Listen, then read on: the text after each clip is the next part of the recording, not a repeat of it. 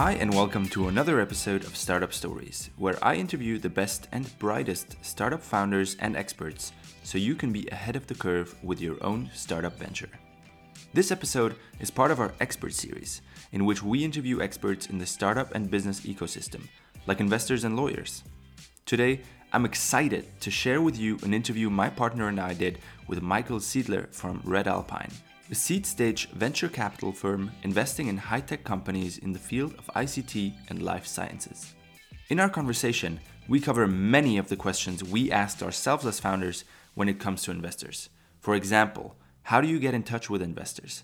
How do you keep investors interested in your story? What are the good and the bad sides of having an investor on board? And what are the most common mistakes made by founders when it comes to dealing with investors? We had never met Michael before, and the fact that he took the time out of his day to answer our questions just goes to show how serious some investors can be about helping entrepreneurs succeed. And I'm super grateful to have had such an insightful conversation about topics that aren't really talked about enough today. I'm super excited to share this conversation with all of you today. Enjoy!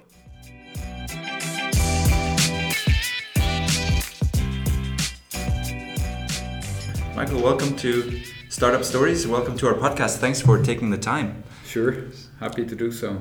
Thank you. This is our second or third expert series. You're our second venture capital expert on the show. And maybe we can start with just you telling us what's the fund you work at, and what does the fund do? Do you have a focus on some areas? Right, so Red Alpine has started out as a seed and early stage investor, and we stayed true to our focus regarding the phase. We are geographically covering Europe. Mm-hmm. Nevertheless, our home turf is Germany and Switzerland, and that's where we do the lead investments. That's where we take a lead investor role. In other European geographies, we do rather a co-investment.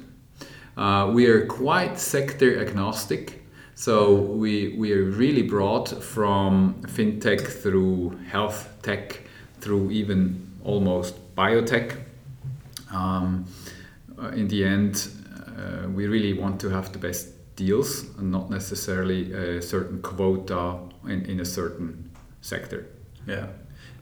Just one question that pops up into my mind is, so there are funds that are very focused on a sector and some that are very, very agnostic. How is that made? Why do some focus and why others not? I mean, obviously, we don't invest in topics that we completely don't understand. In the end, one of the reasons why we're able to select good deals and to basically also have great exits is because we understand the field and we can add value. Nevertheless, we have started Red Alpine with a pretty broad experience as a background already. So Peter had a software entrepreneur background and has acted for a number of years as an angel in the tech space, and I'm more from the life science side. I have experience in that field, and but also picked up a number of experience and investments on the tech side during my time as an angel. So we already had a pretty broad field that we were addressing. Over the years, we have started to add additional fields of expertise. For example, in the blockchain field or in the software as a service field or fintech, whatever, the environment is developing and technologies are popping up, and we are, of course, also moving in the field and learning. So in the end, it's a mixture of what we already have in our backpack as experience and what we acquire on the way forward. Mm-hmm. Right. And so you just said you obviously invest in topics that you know something about, so you can add value to the founders. it's always a topic, you know, is it just cash that I get from an investor, or, you know, is it just or is it also support? How does Red Alpine, how do you support founders apart from the funding? Yeah, I think I can really say it in a analogy. If something, we want to be the first phone call that the founder makes if something very positive or negative happens. Right. So we want to be really the first line of inquiry, or the sparring partner for all matters. Mm-hmm. We always, in our lead investment roles, we always sit on the board. You can also say that in analogy with the football game, the team plays, but we stand on the sideline and shout into the game. We don't interfere with the game, but we really try to support as much as we can. It's not the case that we have all the knowledge in the world and we can solve all the problems, but we have a network of more than 100 entrepreneurs that all have their entrepreneurial story and experience, and we can bring that network to the table, and with that we can solve every problem that occurs. Right, very cool. Do you happen to have an example where you could help out in some kind of problem without naming any companies? Sure. I mean, the problems are extremely broad. Sometimes you need to hire like a key person. Yeah. So we reach out to our network and try to find like a chief marketing officer or whatever, and then we can try to find that. Sometimes companies need support in finding investors, because we over the years have built up a very dense network of follow-on investors, also globally, in the US and in Asia and in Europe. For us, it's easy to reach out to these investors. Sometimes they need really strategic support. I get phone calls. Just yesterday, I had a phone call with a company that really wanted to discuss a situation with a distribution partner, what kind of strategic option they should now take. So they really use us as a sounding board. And that's extremely helpful for the founders, and for us, of course, it's a way to create a lot of value. Yeah, I can see how that's very valuable. Yeah. So if I'm a founder and I have this super cool idea, I've been working on it, and at some point I think about should I approach a VC or not, and then we also heard it from other founders. They raised the question of is my case a case for VCs? Is it scalable enough for VCs? How do I know when it is a case for VCs?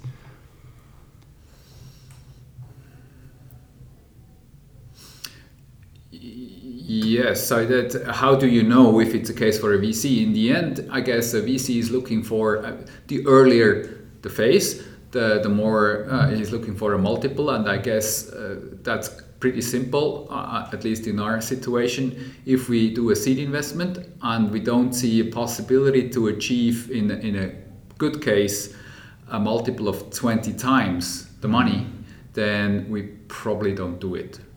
Right.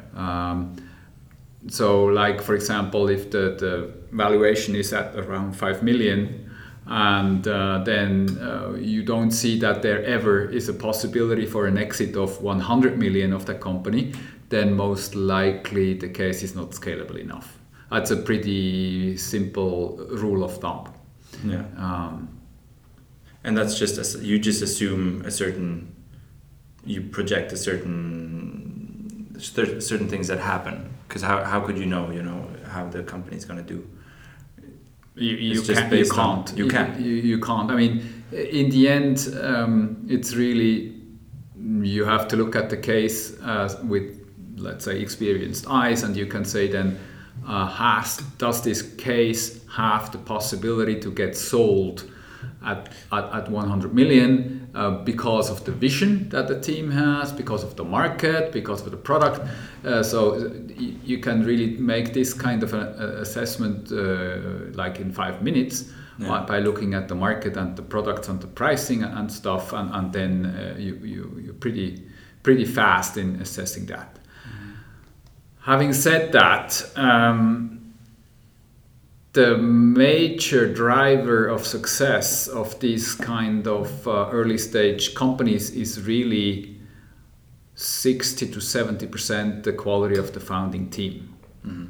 So therefore, it's not necessarily, I mean, even if the business case and the market and the technology has the potential to generate this multiple of 20x,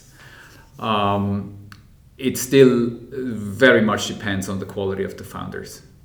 And so therefore, we have to be sure if there is a theoretical possibility to achieve this kind of multiples, then we have to ask the second question, which is even more important. Is the jockey going to be able to ride that horse and basically to end up winning the race, or just getting to the goal in the race? That's the much more important question, actually. How do you evaluate? I mean, I assume if you're early stage, you will have a lot of young founders. How do you evaluate if a young founder, it doesn't have 20 years of experience in the field, and the other founders as well, co-founders, if they're a good team? Yeah, it's an extremely good question, very legitimate. If of course we say that the most important factor is the quality of the founding team, then quite logical question is, how do you assess that? And by no means you can go into a data room and read the CVs of these people and then say it's a good or a bad founding team. That just doesn't work. What we have figured out, we want to be able to follow these founders for a long stretch of time. So ideally we get to know the people way before they really need and want money from us. Such that we can follow the case to see do they have entrepreneurial talent, how do they deal with potential customers, potential investors, how do they deal with team members. So just to figure out, do they get things done? That's really very important. And by doing that, by following the team, you can start to build something like a curve, a performance curve, or we call it a movie. And if you see that curve, and then you have to take a decision, where could this go? You can extrapolate the curve into the future. Some people just look at a snapshot and not the movie, and they say, okay, here is a team, here is a product, here is a market, there is an investment opportunity. Do I want to invest or not? And by seeing the snapshot, of course, you can. It's not really possible to extrapolate the future. Right. So therefore, for us, it's very important to be able to follow the people and the team. And it's not possible for ourselves, the team here at Red Alpine, to in our core markets, to follow all the teams, because these would be thousands of teams. In that respect, we very much rely on our network. So we have a very dense network in our core markets of like-minded investors, entrepreneurs, former co-investors, all of these kind of people, and they sometimes do the same thing. And if they share a deal with us and they like the deal and it's pre-qualified through our network, then for us it's extremely important to get that, and then we really board a plane in the next day and try to be there and to see if that's really an interesting case. Right. So as a startup team, you should start, sharing the story early on and share the milestones you reach. At what point should you start? Like you have your first customer and then you start contacting investors saying, I don't need money yet, but I just want to share my movie with you? Yes, that's it. That's exactly right. I think you already got the essence. It's very important. I think this is a big distinction you have to make as an entrepreneur. You for us at least, it's never too early. But it's a matter of expectation management. If you reach out and you want to tell me, listen, I have a fantastic company and you should consider it as an investment case, and then we look at the company and we figure out, oh, it's way too early or it's nowhere near ready to be invested, then you may sort of risk to damage the relationship, or at least you would it would generate a disappointment. Yeah. If you reach out to somebody, some investor, and it's only a 5-minute interaction, and you say, hello, this is me, I just want to show you what I'm doing, exactly to basically show the movie, such that our relationship is already established when we then are coming back for money. That's a completely different situation. I think that's exactly the right thing to do. Right. This is really crucial. I think everybody should start to do that from a very, very early point in time. And I think many people with the scientific background hesitate to do so because they need to go out and sell something they don't have yet. And this is one of the most important skills you have to develop as a founder. Right. Going out, selling a vision, something you don't have yet. It's about storytelling. Yeah, and they don't teach you that at uni. They don't teach you that at all. And especially if you're coming from a scientific field, if you go out and tell stories about things that you have no data for, you basically commit career suicide. So it's really tough to go out and be very enthusiastic about something you will do in the future. But only by doing that you will also generate the interest of investors. Yeah, I just watched this news thing about Elizabeth Holmes. I don't know if you know about her. Absolutely, yes. She did that. Yes. She's in prison now, I think, right? Yeah, I mean, she did even much more. She did she not even sell the future, what they're going to achieve. I mean, that's really the problem. You have to be bold enough to go and sell the future.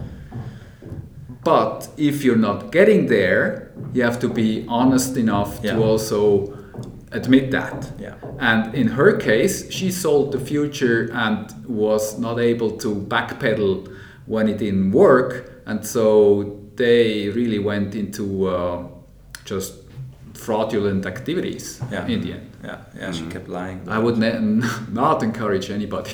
No, that's a very bad example. Yeah. I just looked at some videos yesterday. Yeah. So Elizabeth Holmes. For us as founders, I mean, the VC world in investor side is like a black box when you start out. And so the question, there's also the question, always the question, are there some bad sides to having investors on board?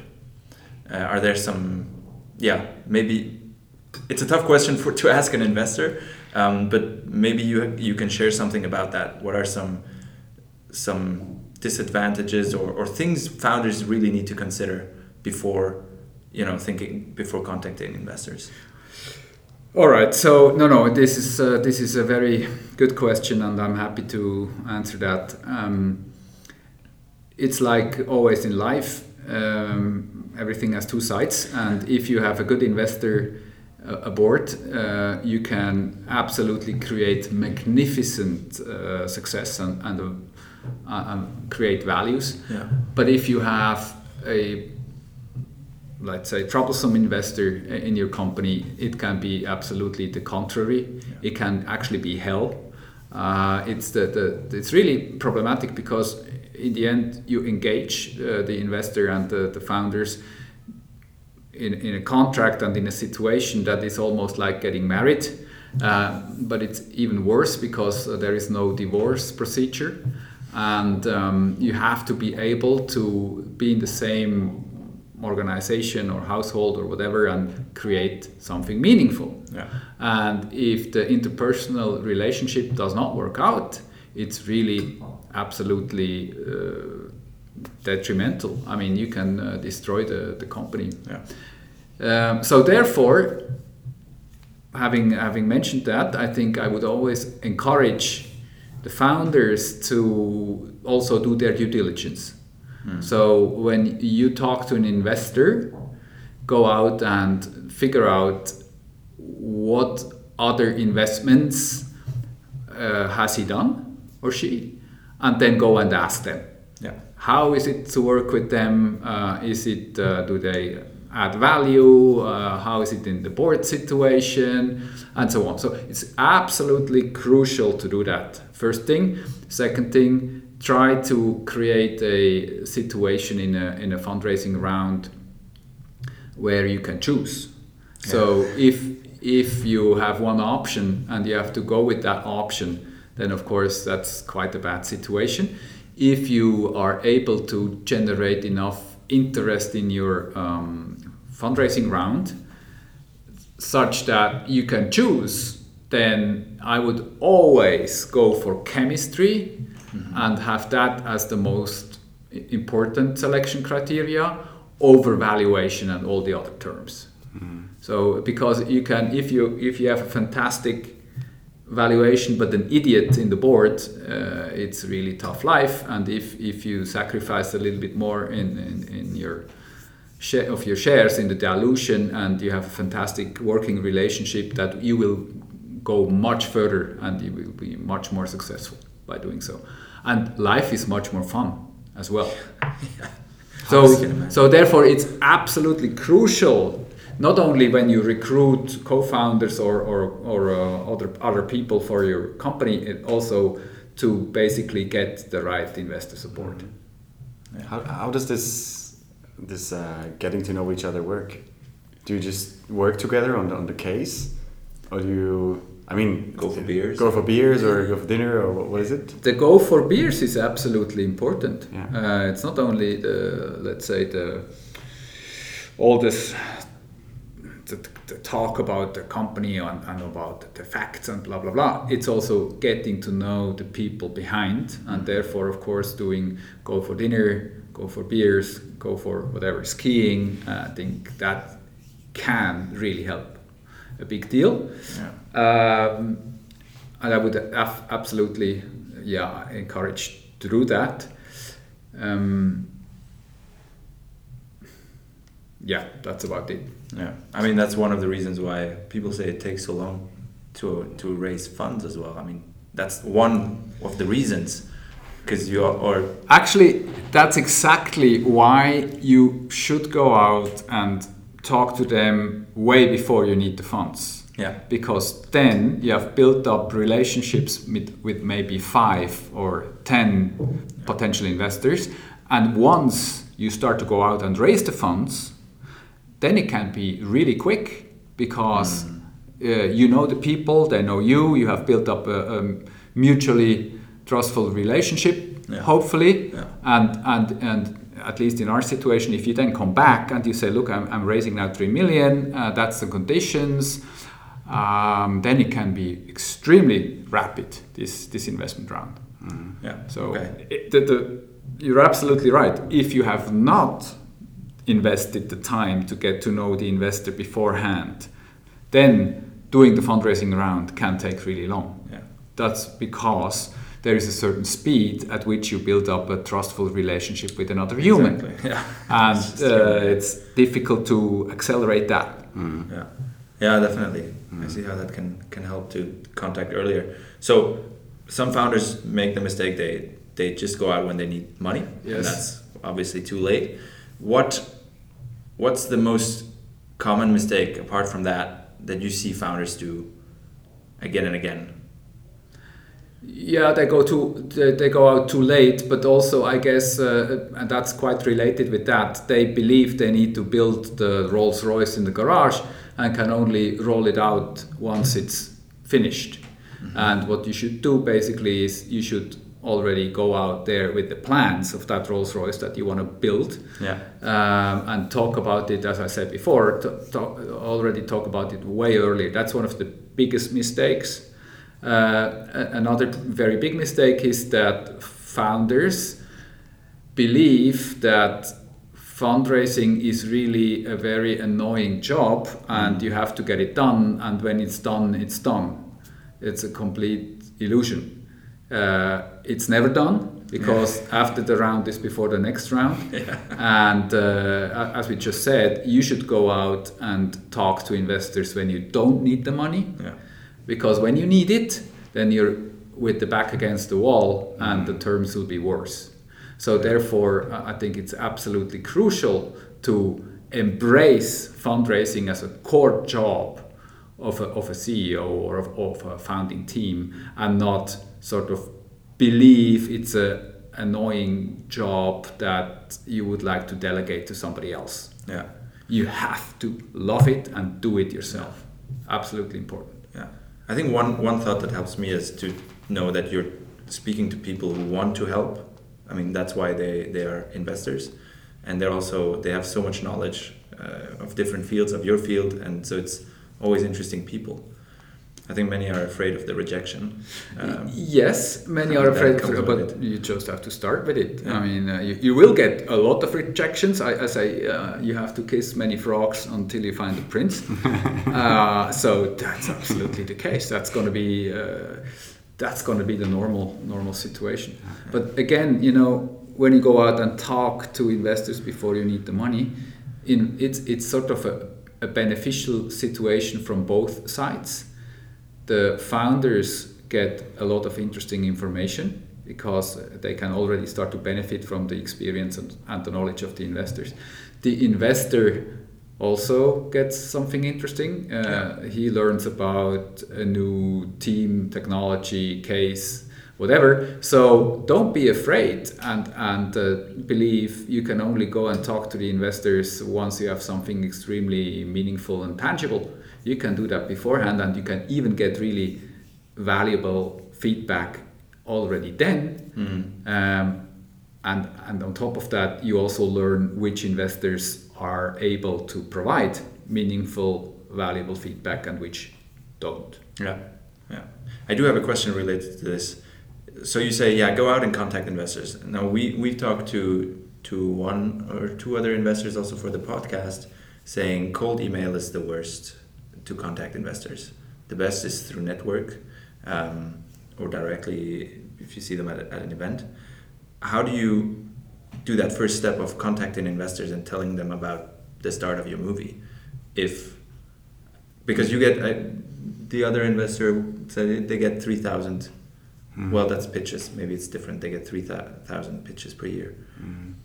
Yeah, that's not much I can add to that. Yeah. I mean, one great idea is to say I'm coming to interview you for a podcast, so I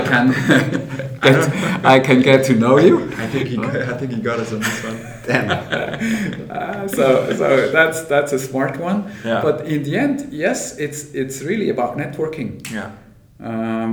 Cold emailing is absolutely not working. Yeah. Cold calling, mostly neither. Yeah. If somebody is really persistent, that sometimes can work, but it's much easier to, as I can completely just repeat what you just said, reach out through the network or meet them at an event. Yeah. I think that's really the easiest. Of course, also, if you are able to sort of present your case in front of an audience, like in a pitching competition or in a startup jury, that's for the startup extremely interesting, because by doing so you can already pitch to a number of investors in the same crowd, and then later on you may even have the possibility to talk to them individually. Yeah. Don't miss those opportunities in the beginning. It's costs you a lot of time and effort, but it's well worth to do it. Yeah, just also as a preparation and to get your mind straight on what's our concept. Yeah, and put it on a pitch deck. Absolutely, yeah. It makes you really think through the whole case, presenting it in front of others, and the rejection that you may fear is actually very helpful, because if you get the same rejection several times, you can be sure that this is something you need to iron out or to change or to adapt. Yeah. It's in the end, rejection may be painful, but it can really help you to course correct. Yeah, in the end, it's like customer feedback. Yes, your product very is, much so. is the pitch, so you want that feedback and negative and the criticism to improve it. You're absolutely completely right. You build a product for customers, and your customers in that situation, the ones who pay, are the investors. Exactly. That's completely right. Yeah. So we can jump to our last question that we always ask. What's the best book or piece of content that you know, if you consume content next to the 3,000 pitches you get every year, that you would recommend to entrepreneurs? There are a number of blogs that I regularly read. For example, Chris Dixon, a number of these US VCs and bloggers, frequently also through Medium, that I frequently read.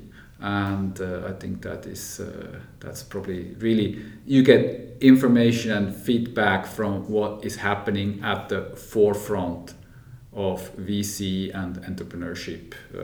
That's pretty interesting. Of course, there are the normal classics in that field, like Peter Thiel's book, Zero to One, and a number of other books. That's interesting and should be on every founder's, let's say, nightstand. Yeah. But the blogs really give you an insight in what's going on right now. Yeah. And what's happening in various ecosystems. Yeah.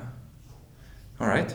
Cool. Thank you so much for joining the podcast, and all the best for the future of Red Alpine. Thank you, guys. Pleasure. Thanks.